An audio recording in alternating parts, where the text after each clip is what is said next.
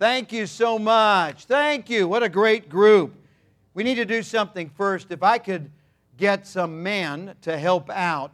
I have a copy of something that's been prepared this week. It's right there on the front. Divide those up and go down the 4 sections. Give one to everybody. And it is a godly way in which to celebrate Christmas. We want to do that with folks. So if you would give one to each and every person, and extras if you want to take some. We have them on all of the surfaces here. We've got them on the tables in the back, and then also on the Welcome Center as you go out. And take as many with you as you would like. Also, invitations for people to join us for our special services. We have services tonight at 6:30 and Wednesday night at 7:30. Wednesday night will be a very, very special seasonal candlelight service. Don't miss it. We'll have soft lighting and singing and wonderful things that will be shared, and a message from the heart, from the Word of God. So I hope you'll be out for that. Next Sunday, we will have our pre-New Year's Sunday services, even though it's the 26th. It is the Sunday after Christmas. And so we will talk about things having to do with the New Year and how the Lord would have us to be. And then that Wednesday night, also a candlelight service, a service of dedication. So I urge you to be out for that. Now I'm hoping that we can have the bookstore open after the service. I've got a key.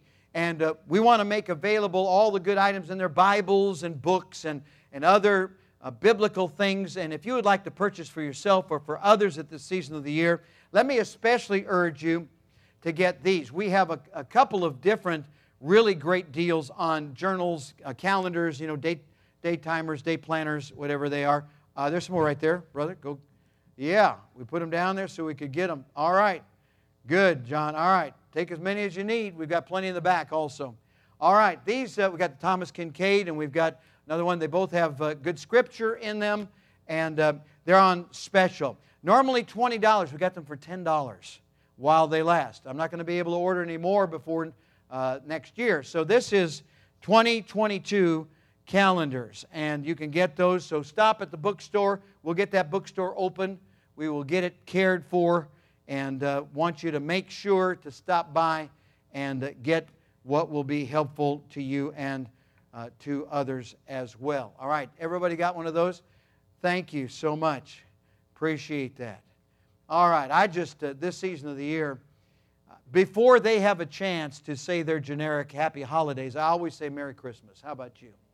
That's a good idea. Go around, set the tone, and don't be offensive. If you can share the truth without offending people by your personality or your presentation, let's share with people what Christmas is all about.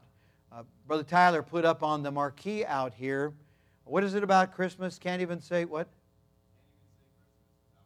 That's right, because the first part of Christmas is Christ. It's about Him. Jesus is the reason for the season. And I'm glad for all of you coming out today. But how many of you today are special guests? We just like to welcome you in a special way. Do we have guests here today?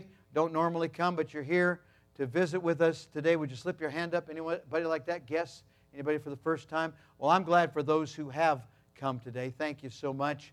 And be sure to come out for the other services as they have been announced. Let's take our Bibles, shall we? Take our Bibles and let's turn to the Scripture referred on the front of your bulletin. Beautiful bulletin, Dane. Thank you. Good job. Always. Thank you. All right, Luke chapter 2. Luke chapter 2.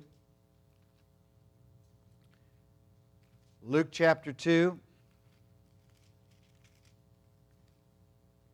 Would you follow with me as I read this familiar passage, Luke chapter 2, written by the physician who accompanied the Apostle Paul on his missionary journeys. We believe all Scripture is given by inspiration of God and is profitable for doctrine, for reproof, for correction, for instruction in righteousness, that the man of God may be perfect or complete, thoroughly furnished unto all good works. And so we know that God the Holy Spirit gave the very words, breathed out those words. We have them preserved, we believe, and so thankful for the Word of God. All right, you found it now. Luke chapter 2. And it came to pass in those days that there went out a decree from Caesar Augustus that all the world should be taxed.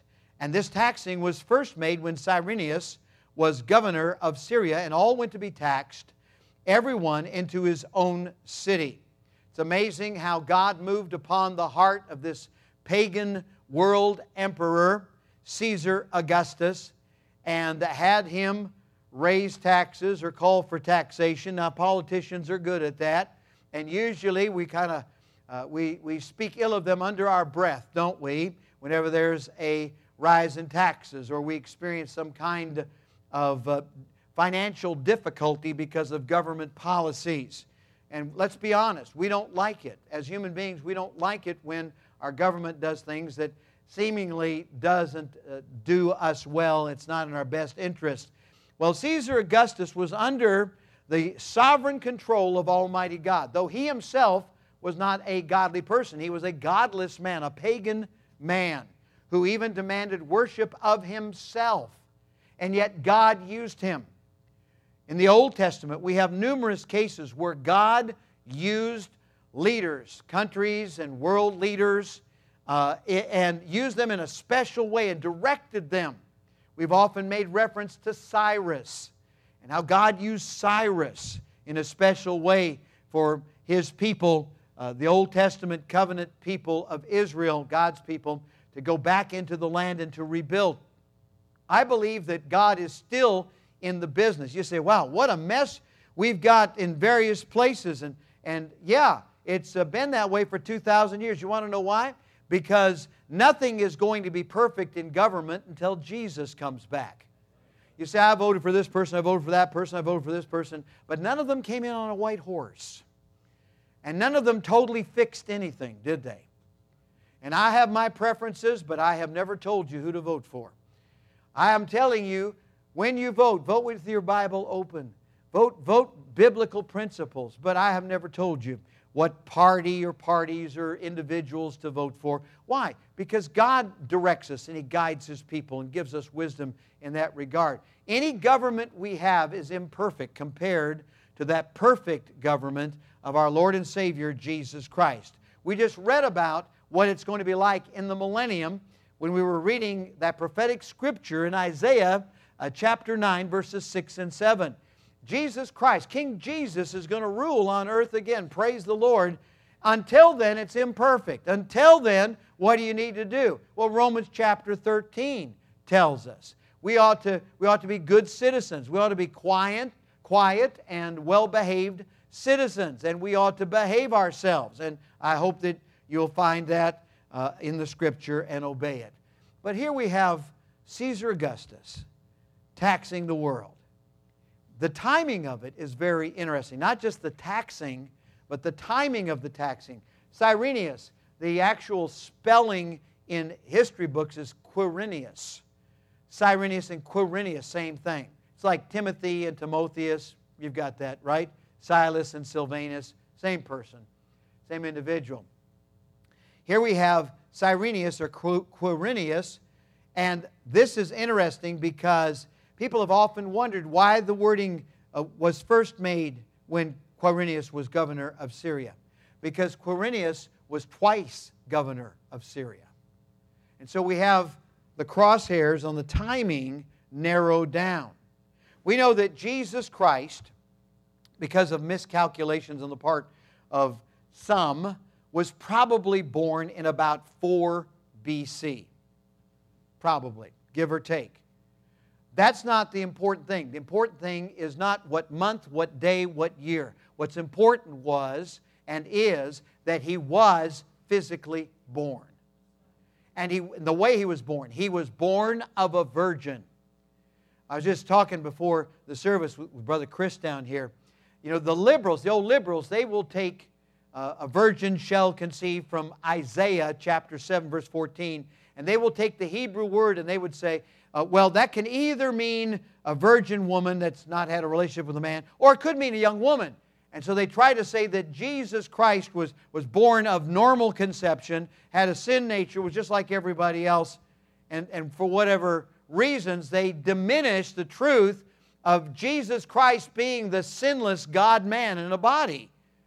But then you see you have in the New Testament, in Matthew chapter 1, the quotation from Isaiah where it says, a virgin shall conceive, and don't you know the underlying Greek word in the Textus Receptus for virgin is the word parthenos, which can only be translated virgin, somebody that has a woman that hasn't been with a man.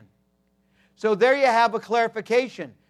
You see, the Greek word under the English, which is correct, tells us it's only a virgin woman, it's not a young woman, and is quoting Isaiah, and those liberals will say, well, it can go either way, but it can't go either way because the quotation that's given only can go that one way, a virgin woman, a woman who hasn't had a relationship with a man. How important is that? Well, we know that the sin nature is passed from one generation to the next through the Father, through the Father, through the Father, through the Father, through the Father. Jesus Christ's Father is God the Father. He is born of a virgin. He has no biological, no physical, material father. And that's why the Old Testament Scripture, as it prophesies the coming of Jesus, says the seed of the woman. No place else anywhere in Bible or any literature is it spoken of as the seed of the woman, because the seed comes from the man. Here we have the seed of the woman. We have this baby being formed inside of Mary, the virgin womb, so that there is no sin taint whatsoever. So when Jesus is born, He is sinless, without a sin nature, and He can go to the cross and take your place and mine because He has no sins of His own to pay for. Instead, He who knew no sin became sin, the sin offering for you and for me. Praise the Lord for that. This is all in God's plan.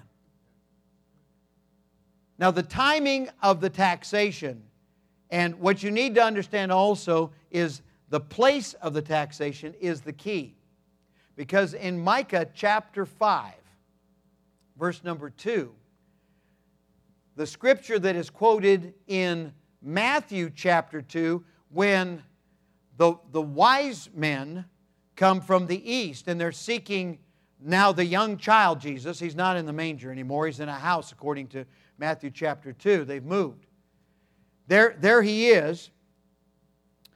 He's in the house, and the wise men come, and they come naturally to what? Jerusalem. They don't go to Bethlehem. They go to Jerusalem, which is the capital. And they talk to the king. At that time, the king, quote unquote, is Herod, who is not even Jewish himself. He's an Edomite. He's Idumean. He's a descendant of Esau. Not a friend. Not a friend, an enemy. But there he is, and he was so wicked and such an angry character that he killed off his own relatives so that they would not try to depose him. He was a wicked ruler. But they came and they asked, and they said, where is he that's born king of the Jews? Now that kind of upsets the apple cart. And he asks all of these Old Testament experts, where is the king of the Jews going to be born? And they said, it's written in the prophet. And they read from Micah that he would be born in Bethlehem of Judah, or Judea, which is the least among all of these other cities. It's just a little cow town. It's nothing. It's where David came from, but it's not a big metropolis. So now they have the directions, you see. Now what is it that God moves upon the heart of Caesar Augustus to do? All went to be taxed, everyone into his, say the words, own city. The city of their ancestry. And how many of you know, I'll give you 3 guesses and the first 2 don't count. How many of you know the city of the ancestry of both Joseph and Mary? What is it? It's called, don't say Jerusalem, Bethlehem. That's right, Bethlehem. So now, these folks who are up here in Nazareth of Galilee are going to have to travel all the way down here on the map to Bethlehem of Judea. Because it was prophesied that that is where Messiah would be born. Isn't it amazing? Do you think God can handle your problems and mine? Do you think He can handle your situation? If He could get this couple, now they've already been through enough.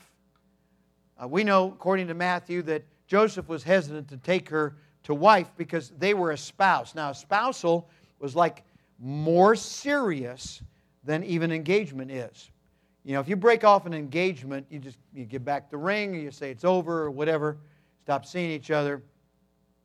But in those days, if you were espoused, you had to go to the priest, if you want to break it off, and get a bill of divorcement. You had to get a divorce.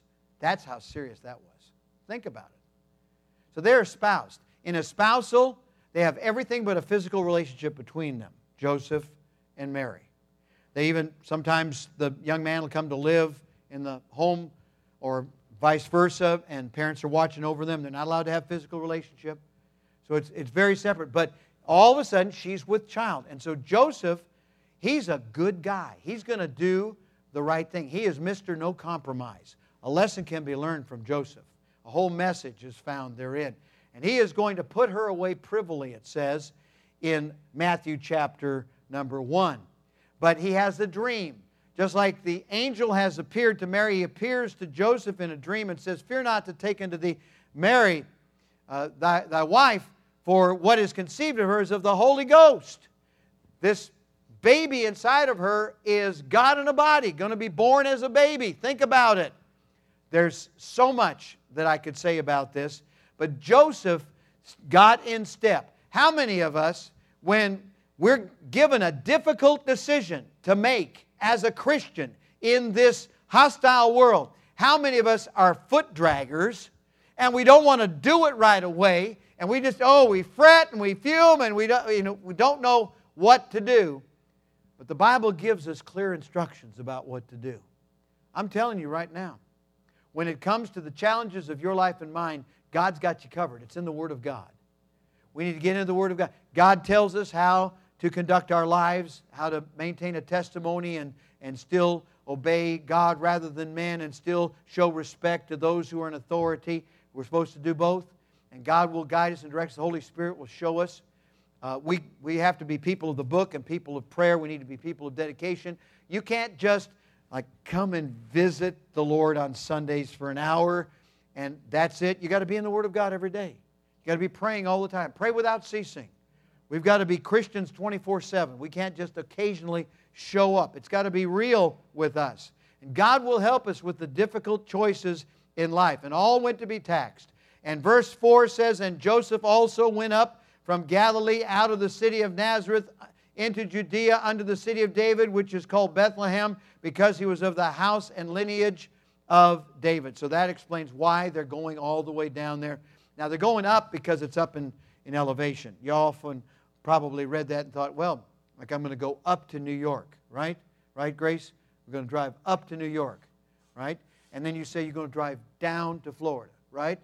You don't say you're going to drive up to Florida and down to New York. Of course not. Because when we think in terms of the map. We have Rand McNally mindset, all right? So that's how we see it. In those days, if you're going someplace, it had to do with if you're going uphill or downhill. So they're going up to Judea, which is up in elevation, all right? And those of us who have to go on foot and are using human locomotion, all right, you would know that better than if you're just in a car and you can hardly notice when you're going up and down on these highways. But on foot, you would notice, wouldn't you? Make it to the top of the hill. Take a rest. All right, take a breather. All right, so they're on their way. And to be taxed with Mary, his espoused wife, being great with child. How many of you ladies remember when you were great with child? Raise your hands. How many of you would like to take a long, I'm talking multi-day trip on the back of a beast of burden like a mule for 3 or 4 days when you're great with child? Nobody in their right mind would do that. So they're doing the difficult, the near impossible thing, the thing that requires the extra effort. The Lord Himself said when He was teaching people during His earthly ministry, He said, if somebody compels you to go a mile, go twain, go 2. We need to be second-mile Christians. Are you listening to me? We need to be willing to do the difficult thing, to go along with and deal with difficult circumstances when it's necessary to promote and to progress in the kingdom. It's very important for us to be willing to go that extra mile. That rule was a standing rule in their culture and their legal system in that day. The Roman Empire ruled the Mediterranean, including the Holy Land. And if a Roman soldier came along and he had that backpack or whatever it was, and it was, 50 pounds or 100 pounds or whatever it was, and you're sitting there as a Jew, you are occupied, he would drop that in front of you and compel you to take it a mile for him. The Roman soldier could do that. That was the law. And Jesus said, when they do that, instead of cussing under your breath and being upset with them, you take it a mile and then you take it a second mile. You don't hear much preaching on that second mile business. Bad enough the first mile that you have to do it. Don't get paid for it. Don't get appreciated. Get spat on and mistreated as the conquered people. But now what do? Take it the second mile. Take it the second mile and he looks at you. What kind of a man, what kind of a woman are you? And you can say, I'm a second mile Christian. I go the extra mile. I go the extra mile. I do the difficult thing. Up in Pittsburgh years ago, where I was preaching, we had a number of preacher boys. We call them that with no disrespect, but young preachers. And they all had a desire to preach. Some of them would preach on the street. Some of them would preach in various ministries. But we would have preaching time, and I would have 5-minute preaching. And I would sit on the front and say, go. And he'd come up and start to preach, and he'd go 5 minutes, then sit down. And somebody else get up, go 5 minutes, and sit down. 5 minutes, sit down. We had a whole row of 5-minute preachers. And at other times, they would fill pulpit, and they would do an admirable job. There was one man, and he always said this: I want to ask the Lord if I can stand in the short line. What he meant by that, the short line is the line for people volunteering to do the difficult thing, the toughest thing, the most unthinkable thing. Second mile Christians. Dos milas, see? Dos milas. Second mile Christians. Short line Christians. The thing that nobody wants to do. The thing that's so hard to do that you can't wrap your mind around to even think about doing. And my Bible says, I can do all things through Christ which strengtheneth me. Wasn't easy. They went. And so it was that while they were there, the days were accomplished that she should be delivered, and she brought forth her firstborn son.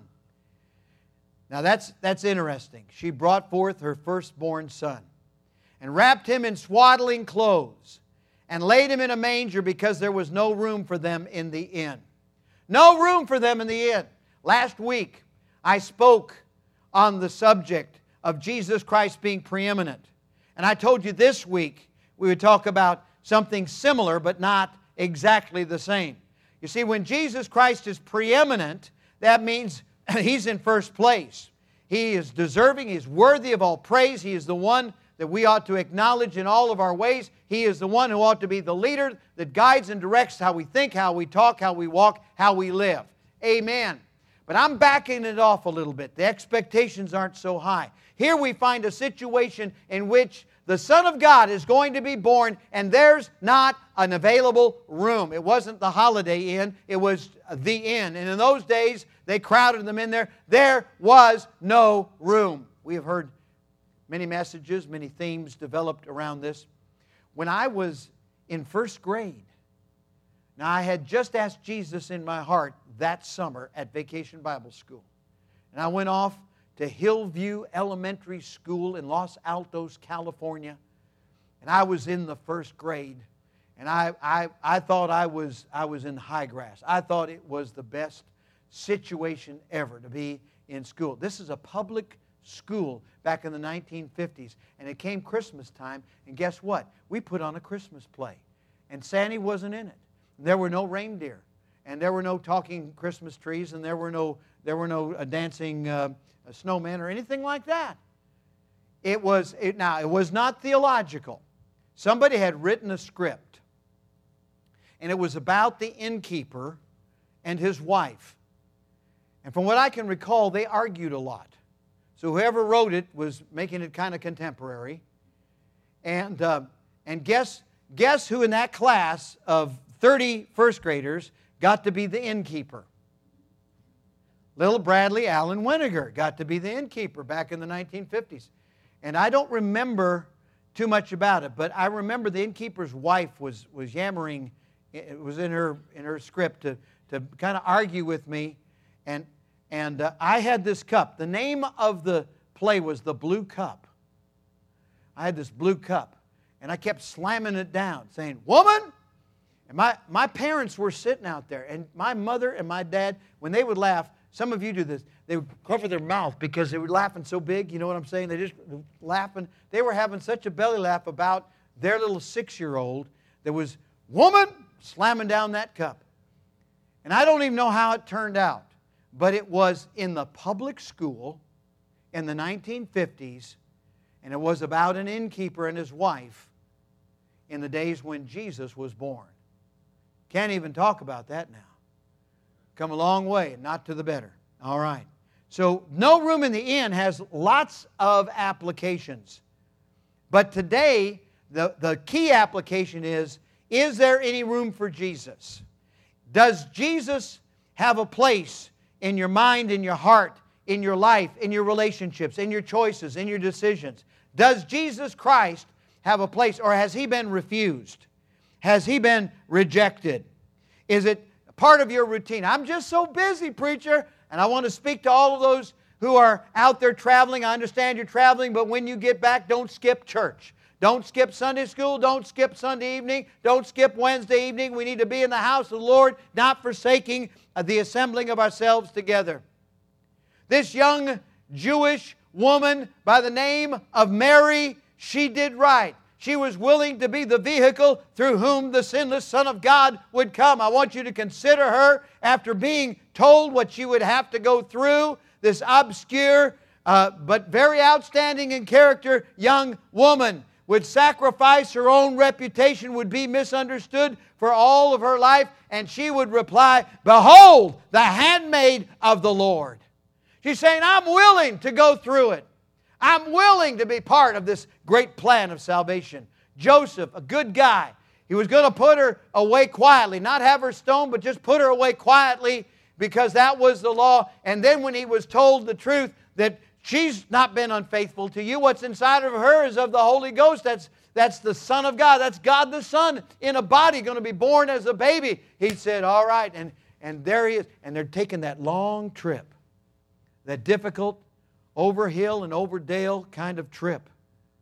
And she brings forth her firstborn son, not her only son. There's a false religion that teaches that Mary was a perpetual virgin. The Bible does not teach that. Listen, you can take religion on one side and Bible on the other. I take the Bible. Religion frequently is wrong. Religion says she was a perpetual virgin, but my Bible says there were a number of sons and at least 2 girls. So there was a full family. Jesus grows up with half-brothers and half-sisters. And so she's not a perpetual virgin. She is not sinless. She was not born of a virgin, even though in the 1850s, that religious organization falsely declared at that point the Immaculate Conception. The Immaculate Conception, for you that don't know, it doesn't have anything to do with Jesus Christ. The Immaculate Conception is the false teaching of religion that Mary was born of a virgin and she had no sin. I don't want you to boo out loud, but that's false. That's error. And now they're pushing for something else. She has been declared to be co-mediatrix, but the Bible says there is one mediator between God and man, the man Christ Jesus. They're pushing for this. We may see it in our time, that she is co-redemptrix, that you can get saved. Not just pray to her, but you can get saved by her alone. Don't even need Jesus Christ. Don't need the blood, don't need the cross, don't need the empty tomb, don't need that. According to them, you can just get saved by Mary's word, whatever it is. False. Error. Believe the Bible. She was a wonderful woman, but a sinner saved by grace. She is chosen especially for this. And here comes Joseph, and he's doing a great job as well. Praise the Lord for them. Good examples. Good examples. Name your kids Joseph, Mary. Those are good names. Firstborn son. Firstborn son. The only begotten of the Father, full of grace and truth. She wraps him in swaddling clothes. Swaddling cloth is death cloth. It is so symbolic. Jesus Christ was not born just to come and do all the things He did and to teach all the things He taught and just be here and make everybody feel good about their condition or their circumstance or whatever. Jesus Christ came into this world. Behold the Lamb of God which taketh away the sin of the world. He came to seek and to save the lost. He came to die for our sins, but not to stay in the grave, but to rise from the dead. He's alive forevermore. That's why He came. He's wrapped in death cloth because that's symbolic of why He came. His mission. He came to die. And if Jesus Christ was willing to do that, if Mary and Joseph were willing to go the second mile, to do the difficult, the nearly impossible thing, in order for the truth to be known, then how much more should we, in our comfort, in our privilege, in our extra special situation that we have in human history, why shouldn't we stand up for Jesus? And why shouldn't we tell the lost and dying world that there is a Savior who still seeks and saves them and satisfies them? He was laid in a manger. When Jesus came into this world, according to Philippians chapter 2, He laid aside something. He never ceased to be deity, but He laid aside the independent use of His attributes as God, so that He was under the direction of the will of the Father. As directed by the Holy Spirit, He came to do the Father's will, He said. So He laid that aside. And then He was born of the Virgin. He was laid in a manger. And then 33 homesick years later, He voluntarily goes to the cross. And He voluntarily lies down. He laid down and was nailed to the cross. And then that cross was raised up. And as He hung there, He dismissed His own spirit. Father, into Thy hands I commend my spirit. It is finished. Think about that. He laid down His life. He was willing to do that for you and for me. There was no room in the inn, and that was sad. But I wonder how many today would say, because of my routine, or because of my regimen, or because of my rushing about, I don't have room for Jesus right now. I don't have room for Jesus in my life. I want you to think about this. I want you to think about this. The people in the story that I've shared with you today, and there are more, made a willful and deliberate choice. And not one of them will ever in eternity say, I regret making the right choice. Choosing to defer, choosing to do what is difficult, choosing that which was difficult. They'll never regret that. There has never ever been a person who received Jesus Christ as Savior who in eternity said, I'm sorry that I got saved and have gone to heaven. I wish I'd stayed down there and been lost and lived it up and died and gone to hell. Nobody. That encourages me today to share with every lost soul that Jesus is the way, the truth, and the life, and no man cometh unto the Father but by me. There's only one way to heaven. It's not by religion. It's not by good works. It's not by doing better. It's by receiving the free gift of God. I don't have any gifts to hand out. Some of you exchange gifts, but let me say this. If I were to hand you a gift, and I say, here is a gift, Vicki. Here is a gift. And I'm holding it right in front of you. What do you have to do to make it your gift? Receive it. Just take it. For God so loved the world. Say it with me. For God so loved the world that He gave His only begotten Son, that whosoever believeth in Him should not perish, but have everlasting life. Don't have to go to hell. Don't have to stand judgment, condemnation for your sins if you'll receive Jesus Christ. But as many as received Him, to them gave He power to become the sons of God, even to them that believe on His name. Will you do it? Would you bow your heads and close your eyes, please? Every head bowed, every eye closed. Nobody looking. How many of you right now would say, Preacher, something in the message stirred my heart. Something spoke to my heart. Something was for me. There was some practical aspect of this message for me today. Slip your hand up high. Come on. Spoke to my heart in some practical way. Something was for me. Praise the Lord. Amen. I don't know if you have a decision to make today or not, but here's what's going to happen. In just a few moments, I'm going to invite you to come from where you are. If the Spirit of God spoke to your heart about anything, and you can come down to the front and either sit or kneel at the front. Either way, it's fine with us. And it's just between you and the Lord this time. This is an old-fashioned altar time. It's a time for you to come and kneel down and meet with the Lord. And you can come directly to Him by the finished work of Jesus Christ. And you can pray about anything in your life. It may be something you're praying about, some rededication, some recommitment.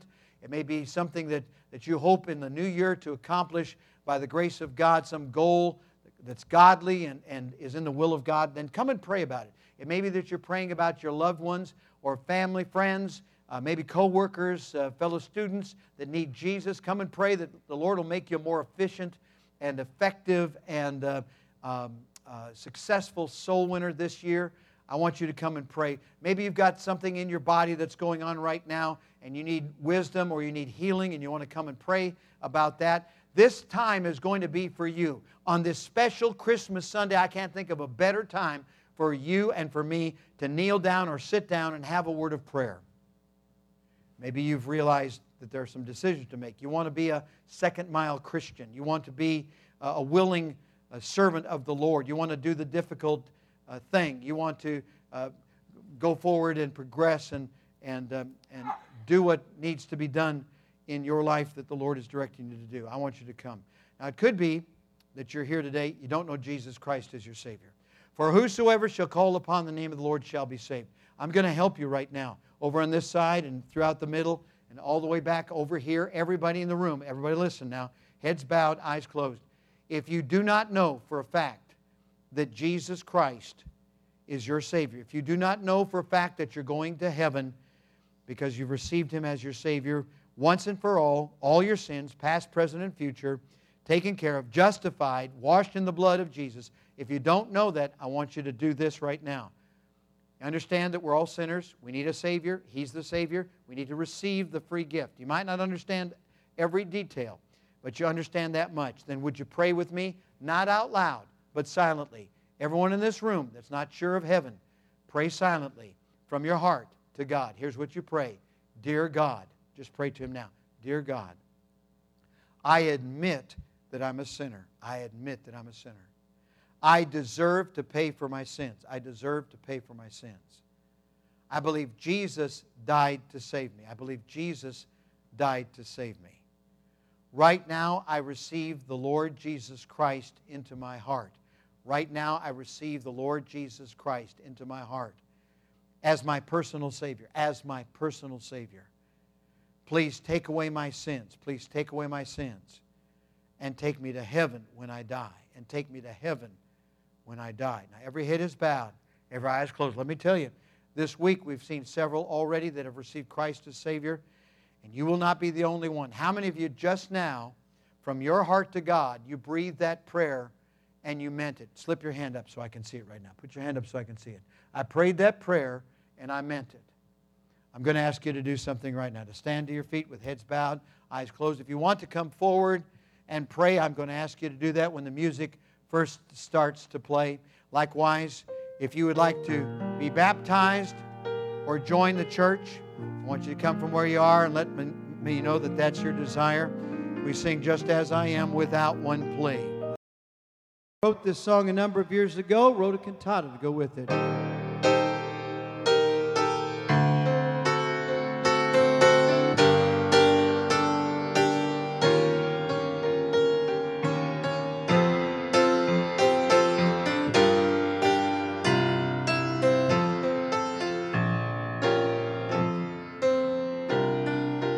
Jesus is the reason for the season. Jesus is the reason for this day. We celebrate His birth, His coming down to earth. Sacrifice our debt of sin to pay. It's not about the shopping, the presents bought each year. It's not about the gathering nor spreading of good cheer. Jesus is the reason for the season. Jesus is the reason for this day. We celebrate His birth, His coming down to earth. God's sacrifice, our debt of sin to pay. It's not about a sleigh ride nor mythical reindeer. It's not about traditions old nor sentimental fear.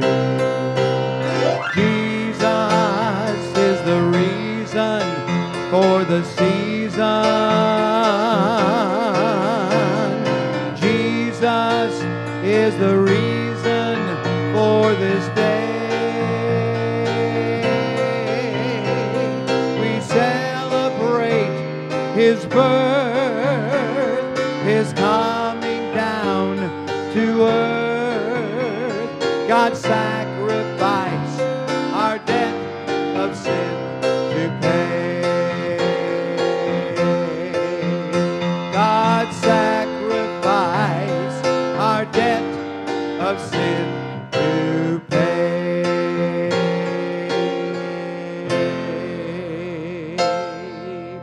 Jesus is the reason for the season. Amen.